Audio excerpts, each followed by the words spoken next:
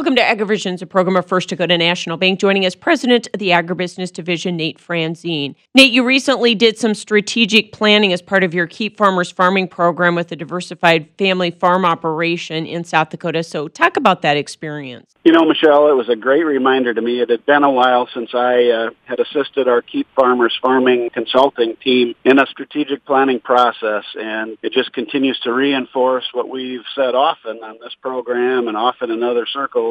Failing to plan is planning to fail. And it was really exciting, both for us as third parties facilitating the planning session, but for the family themselves as they really identified some key areas for improvement and ways that they can make their family business much, much stronger as they go forward. So, Nate, highlight the process and some of the takeaways from that. You bet, Michelle. You know, the process just flat works.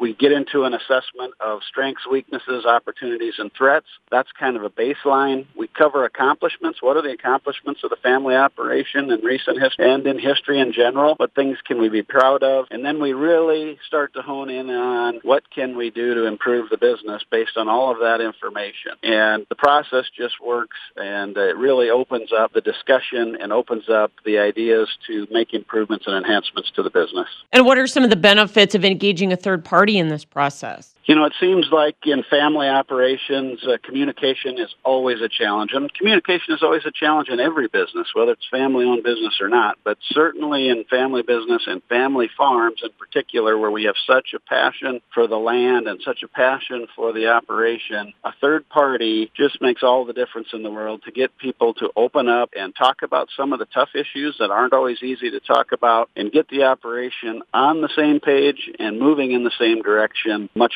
better. Great. Thanks so much. That's Nate Franzen, President of the Agribusiness Division for First Dakota National Bank with today's AgriVisions.